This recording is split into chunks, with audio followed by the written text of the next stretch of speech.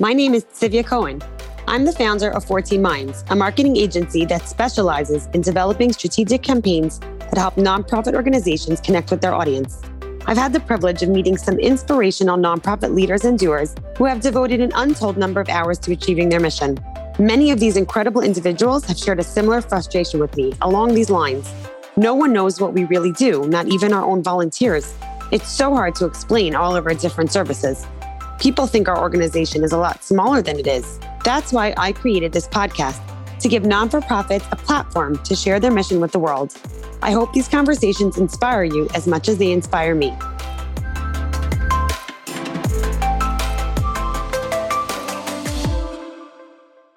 Hi, everyone. Thank you so much for joining us today. I'm really excited to have with us today Dr. Amy Barron, who is the founder and the executive director of I Was Supposed to Have a Baby. Dr. Barron, thank you so much for being here. I'm really excited about this. Thank you. I am honored to be here. Your work and your podcast is absolutely incredible, and I'm thrilled to be here. Thank you so much. That really means a lot. So let's dive in. Can you introduce yourself? Tell everybody a little bit about you, your experience, and about your organization, how it got started. Absolutely. I am a pediatrician by training, and I thought I was going to be a pediatrician for the rest of my life. I love kids, I love medicine, and that seemed to be my career path. And unfortunately, as we all know, when you plan, God laughs. And so as I was trying to build my family, I experienced a number of miscarriages, 4 of which were in the second trimester. And we also had a period of secondary infertility in between my first and my second. And so the bulk of those miscarriages were after my 3rd child. And, living in the Orthodox community, we have this ideal, this idea, this model that we want to have families that are larger than normal. We love children. We aspire to bring as many children into the world as possible. And so, when my doctor said to me, okay, so you have 3, great. I said, okay, right, we're ready to try for our 4th. And so we did. And I inexplicably lost that pregnancy at 16 weeks. So sorry. Thank you. It was absolutely horrific and devastating. 1, because obviously it was a pregnancy that we very much wanted, but 2, it was because we couldn't find any medical explanation for why that pregnancy ended so suddenly. And so as a person who, seeks answers, and I'm a science person and a medical person, it was very hard for me to accept this notion of just keep trying. It's a fluke. It happens, blah, blah, blah. But that's what we did. And we moved on after, an intense amount of grief, and moved on. And unfortunately, that situation happened 3 more times, exactly at the same point in the pregnancy, exactly with no medical explanation. The babies were healthy, I was healthy, and yet I couldn't seem to carry a baby to term. And at that time, it was between 8 and 12 years ago. And if we think back to sort of that time period, and even the years prior to that, look, there are so many things that we don't talk about at large in terms of on a communal level, because of shame, because of privacy, because of stigma, and fertility issues are definitely one of them. So yeah, absolutely. This concept of nobody talks about cancer, nobody talks about mental illness, nobody talks about addiction, nobody talks about abuse. So fertility issues were definitely also one of those things that people just weren't talking about. But I didn't really have that choice because I was visibly pregnant. I was, well into my second trimester, and then I was visibly not pregnant. And so it was not only having to have those conversations within my own family and close friends, but it was, people I would run into on the street or random strangers of who saw me one week, the checkout person at Target saw me one week, looking pregnant, and the next week not looking pregnant. Right. And so I felt like I was constantly having these conversations in a way that I really wasn't comfortable doing because I was so much really just immersed in my grief and trying to dig my way out. And look, my story does have a happy ending in that thank God, not because we were able to figure out any reason as to why we kept losing these babies, but after taking a very long break, and after basically traveling the country and trying to get answers and having a few hypotheses, but no real medical explanation, we decided to try one more time.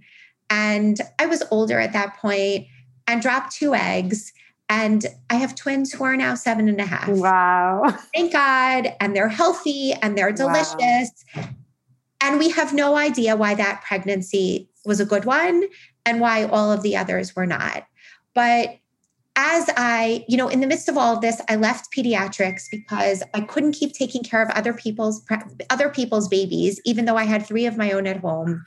And when I was finished, like who's ever finished raising kids, but like when I felt like I felt like I wanted to engage my brain again and not just in diapers and like toddler speak. Like I knew that I wanted to get back to work, and I started interviewing for pediatric jobs again. My job had been long given away. And at that time, this was about 5 years ago, I was asked to speak locally in my shul, in my synagogue, about my experience with pregnancy loss, to bring awareness, to talk about the sensitivity and what people could do and what people could say. And I felt like at that point, it was something that I could do because my journey was behind me. And also, my journey also wasn't a secret like so many others, because I had these visible pregnancies and then these non-pregnancies, right? So I did that, and then basically got this like need to give back. Like I felt like, yeah, I could continue in pediatrics and do this work because I love kids and love medicine. But there are very few people out there that are talking about fertility issues, the struggle to build a family, pregnancy loss, adoption, surrogacy. There are very few people who are talking about this in a public way. And I felt like I could use my experience, both my personal experience and my knowledge as a doctor that sort of sees the other side and understands it, but is not someone's physician per se. I could use that to help people. And so that's what I did. The short and long of it is that I worked for another organization called Nechama Comfort for 3 years, which they deal with primarily with pregnancy loss. And then really felt this need to broaden the awareness and the sensitivity and the education. And so I thought about, how could I bring this awareness and this piece to the fore in a way that wasn't being done already by so many of the other Jewish fertility organizations, right? We know that ATIME, Bonei Olam, PUA, these are some of the, massive Jewish fertility organizations that have been around. ATIME has been around for over 30 years, and they do incredible work. And all of these organizations do incredible work. There are also 11 different organizations just in the United States, let alone, throughout the world. So what could I bring to this field that was different and wasn't duplicating any of the work that others had been doing already? And what I decided to focus on was targeting people and their emotions and their desire to reach out for help, but specifically on social media. Specifically on Instagram. And when I say that, what I mean is the Instagram's demographics are generally speaking the 20 to 40-year-olds. And those are the ones that are usually trying to build their family. Yes, obviously, we know people who have children who are younger, and there are plenty of people that are wanting to have children well into their 40s. But the primary demographic in terms of social media, that demographic is really on Instagram. And I saw the emergence of all of these personal accounts, not Jewish, but all of these personal accounts of people talking about their journey and people commenting and saying, yeah, that happened to me. Yeah. Oh my gosh. Like that makes me feel so much better. You're going through that too. Wow. You're also really mad at all the pregnant people you see in the shopping lot, in the shopping center. Oh, you're also upset because your sister like just got pregnant and you can, and you've been trying for 4 years and like her husband looked at her funny and she got pregnant. Yeah. Like that happened to me. Right. And so I knew that there was a space that I could do this, but do it within a Jewish framework. And so I was supposed to have a baby. That is fascinating. I think this has got to be the first Jewish nonprofit that was built on the premise of we can help people through social media. Because I've never heard that before. I don't like to compare, but it definitely is unique in the sense that we specifically designed this solely for social media. Look, lots of other Jewish organizations, Jewish, nonprofits, they utilize social media. They utilize it for, their own fundraising, for marketing, to talk about their programming, blah, blah, blah. But what I've seen, we're just about 2 years old. What I've seen is that since we started, I'm constantly getting barraged by different comments from people from all different sectors saying like, oh, do you know another social media organization that talks about divorce? How about someone for singles? How about someone for alcoholics? How about someone? I'm like, I don't know. Like, all of these organizations exist, but they're not utilizing social media in that way. And it's amazing because social media is usually the place where people go and end up feeling bad about their lives because you're seeing everybody's perfect. So it's an amazing thought to think, okay, I'm going to come here and I'm going to get support and feel camaraderie, people who understand me. How did you come up with the name? I absolutely love it. Thank you. I always credit, and she's one of my mentors. So Dr. Jessica Zucker she's a therapist, and she's based out in California. And she had always worked in women's health issues. And then she had her own losses. And so this was now, let's call it 5 to 7 years ago, a little bit even more than 7 years ago. And she started writing about her experiences in the New York Times and, lots and lots of publications. And her hashtag, her handle was, I want to talk about this. And it's going to be called hashtag I had a miscarriage. And to me, when I saw that article, and then, she developed her Instagram account and her following and so on and so forth. And she's a really prolific writer and really just an amazing advocate for all people in this space. The way that she put that together, the immediate relatability of the I had a, and anyone who had a miscarriage, anyone who's been through things, like immediately you relate to it. And I kept thinking, so she was one of the people that I spoke with when I was thinking about starting this organization. I knew it was going to be on social media. I knew it was going to be on Instagram. And I said to her, I'm like, you talk about it from a general perspective. She's Jewish, but she's not religious. And, she has her own story about how the Jewish community failed her and she really wanted to connect that way. But that's, a totally different topic. But she said, it has to be relatable. And I kept like working with sort of that concept. And I knew that I also didn't want it to be just one topic. Like, she had handled miscarriage. I didn't want it to just be infertility or, adoption or surrogacy or I wanted it to be a space that anyone who was struggling to have a child, anyone that was struggling to build their family for whatever reason, could immediately sort of see the title and feel the sense of resonance. And so I kept just playing and playing and playing with words. And that's how it came up. That's amazing. And I also love it because it takes it away from the medical term to the actual loss that the person is living with. It's not about the miscarriage. It's about the fact that there is not a baby now. And that's what the person was hoping for. And that's amazing. So what is the business model? How do you run an organization that is based on Instagram? Very hard. I can imagine.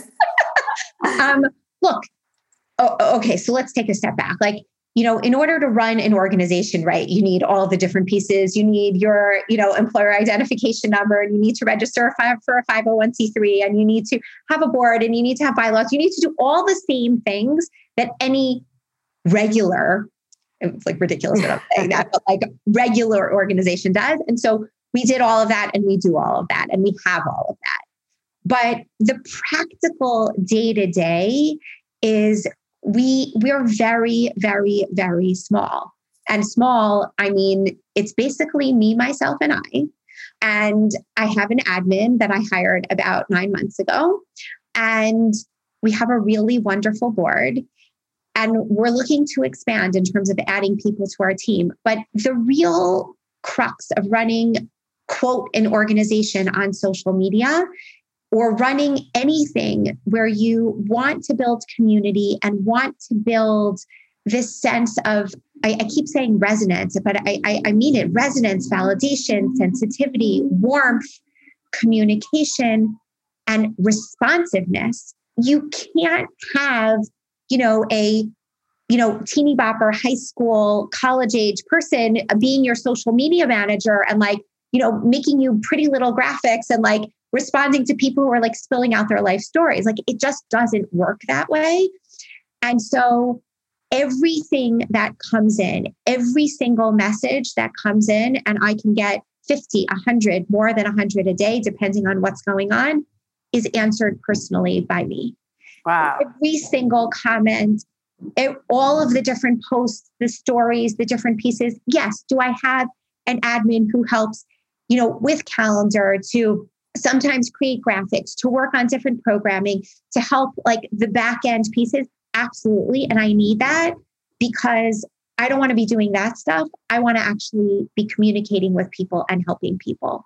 And so we do have intentions on bringing more people on to help build out different other pieces of this and other services. But at the end of the day, social media is about connection. And you have to have someone on the other end of the screen who gets it.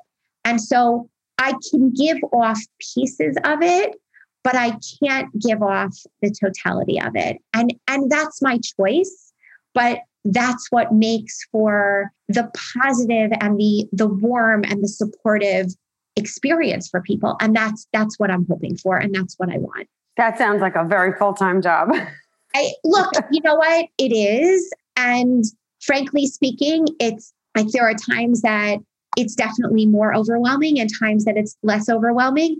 I tend to be very good about knowing what kinds of topics, when we're hitting a specifically, hot topic, I know it's going to cause a massive influx. I'm going to get tons of responses. I'm going to need, I generally can predict when these things are sort of going to explode, and I can work my schedule around it.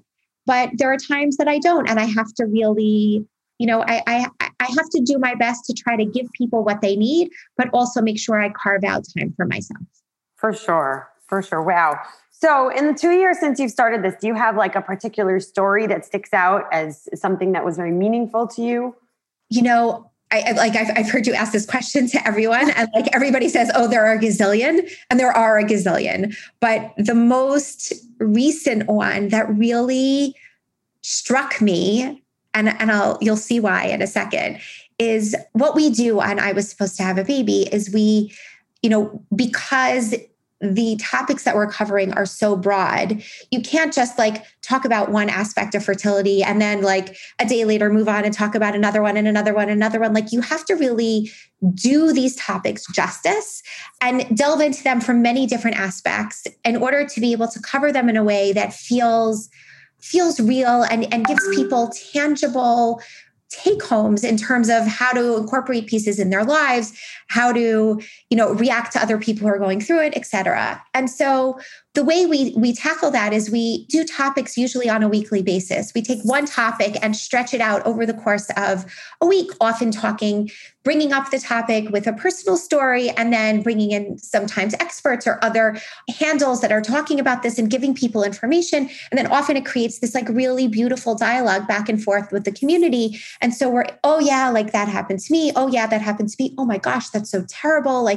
And so recently, we brought up a topic, and it happened to be about this woman who has been told that she may never be able to have children because she has a chronic medical disorder, which her doctors are still uncertain whether she's ever going to be able to have children.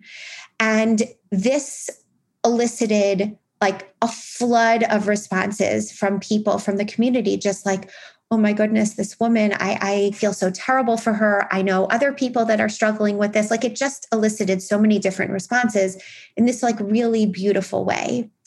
And then sometimes we get, because many of the people in the community are religious, there is this concept in Judaism that when someone is going through something difficult, that you want to pray for them. And the way to pray for them is, you can just can you please remember my friend Sarah because she's going through something? You can do it in that general basis. But sometimes also what people try to do is they try to actually use their actual Hebrew name and their mother's name also with it, because we know that women evoke this sort of sympathy, and women are the ones that are the caretakers of the family. And there's this concept that when you pray for someone and use their actual name and you also use their mother's name, it evokes more sympathy with God, because God will remember that mothers are a caretaker. It's actually very beautiful concept. And so one of the people in my community, in response to this woman who maybe can't have children, she said to me, "Can you please ask her for her Hebrew name? I really want to pray for her." And I went back to the woman and I said, "Would you be comfortable giving me your name so I can give it out to the community, or at least this woman?" And she said, "Honestly, I'm not comfortable. I'm very private. And even though she's not going to know who I am, I don't feel comfortable giving out my name." And so this woman said, "It's okay." She said, "I'm going to still pray for her. And I'm going to pray for her in this way. I'm going to call her, I was supposed to have a baby, Bas, meaning daughter of, and whomever it is. And I'm just going to use the name of the community as a way to pray for her. Because when I pray for her, I'm also praying for every single other person in this community that's struggling." And I'm as I'm telling the story now, I'm getting chills. And when I read this message, I was just getting chills. It really exemplified to me exactly what I was hoping to create when I started. I was supposed to have a baby. I wanted people to feel like they had a place to go to when they were struggling, but I also wanted to be able to reach everyone else and show people what people are dealing with behind closed doors that they don't like to talk about, and to evoke this sense of sensitivity and compassion for others. And with that one message, it was okay, it's working. People are getting it.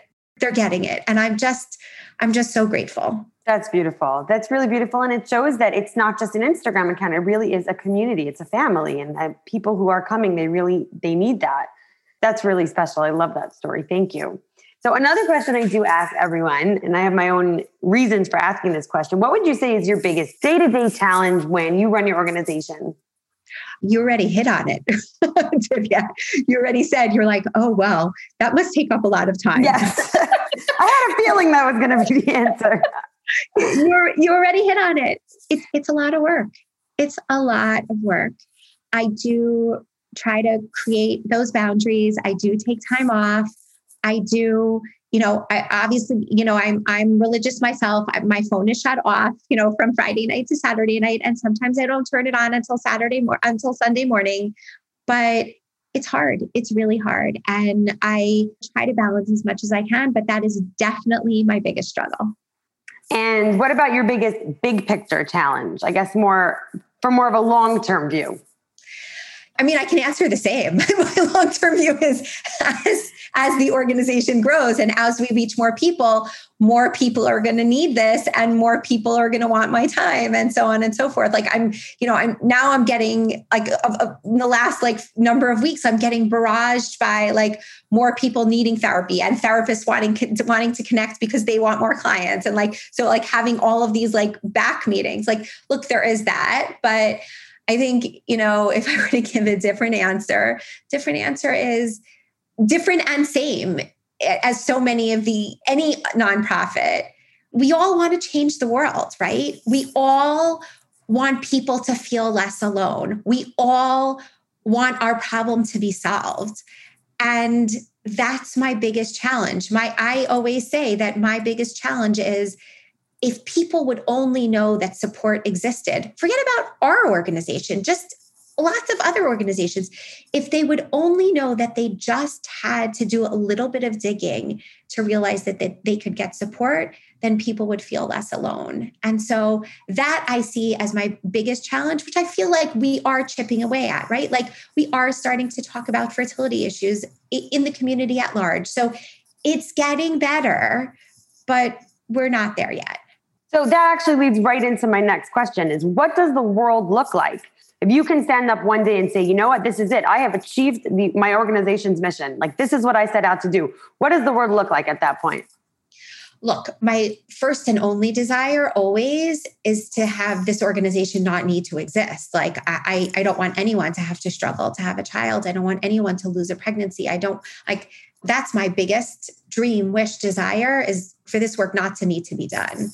But otherwise, I think if we can't take away people's struggles, if we can't control that piece, which obviously none of us can, then it's immediately, God forbid, when someone loses a parent, they know there are certain, like they reach out to the rabbi, they reach out to the Chevra Kadisha, the people who take care of the body. They reach out to, there's other organizations, they're like Misaskim, that like take care of and setting up the Shiva home. Like there are places that people know where to go when this happens, when God forbid somebody dies. So I want the world to look like a place where people know there's no stigma about reaching out to any of these organizations when somebody dies in your family. So I want not only people to know where to reach out, but I also want it not to feel like a stigma for them to reach out. That is my ultimate goal. Amazing. Amazing. So if somebody wants to contact you, or if they're not familiar with the account, tell the listeners where they should go. Yeah. So our website, I was supposed to have a baby.org. We have a website and that links out to all of our different features, but our main platform is Instagram. That's where we do 99.9% of our work. That's, as you know, I've explained before, that's the place that all of the support is there. We also run monthly support groups, one for infertility, one for loss, one for those who are exploring or in the middle of egg donation, sperm donation, or embryo donation. And we also just started another monthly support group for individuals or families who are going through IVF for genetic reasons. So those are all monthly groups. The third and fourth of those groups are on hiatus for the summer, but we will be starting them back up again in September.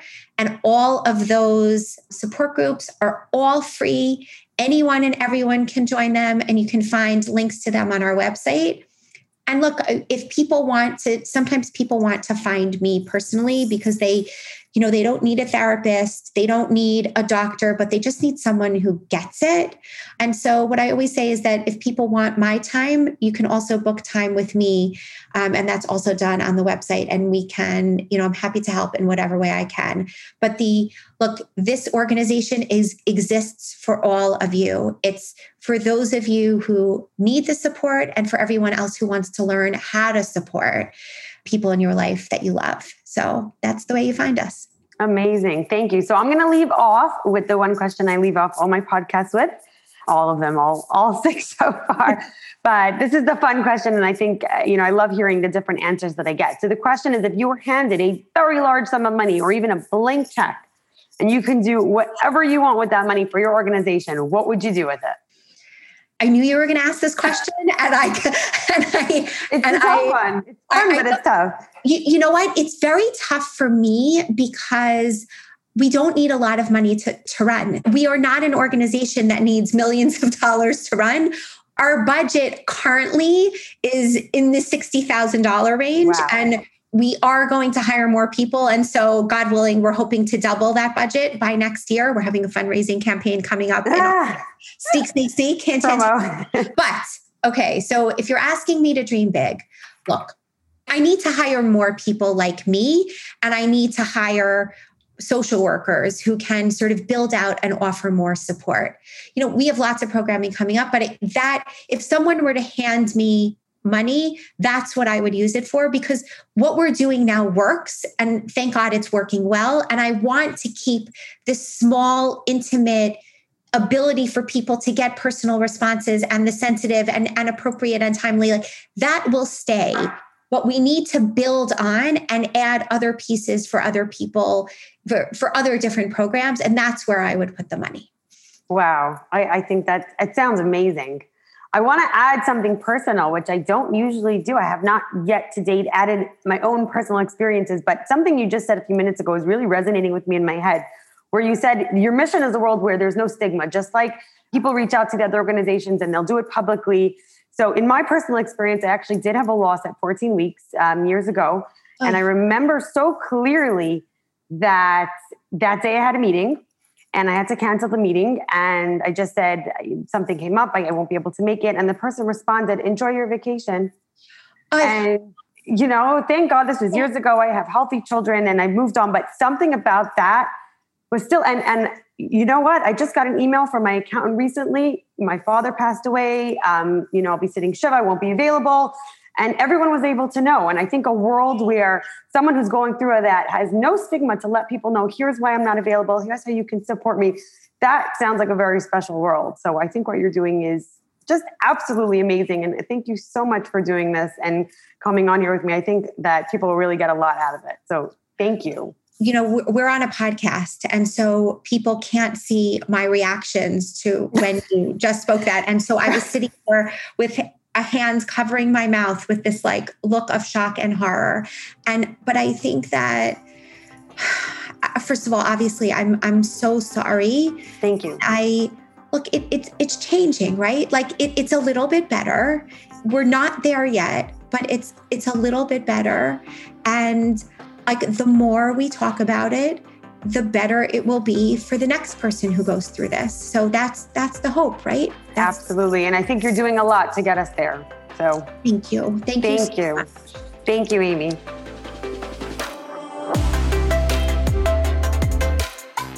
Thanks for listening to this episode of the Change the World podcast. If you have any feedback or comments, or if you are a nonprofit leader who is interested in learning more about how 14 Minds can help you, I'd love to hear from you. You can reach me by email at sivya@14minds.com. For more nonprofit content, follow me on LinkedIn or visit 14minds.com to subscribe to our mailing list.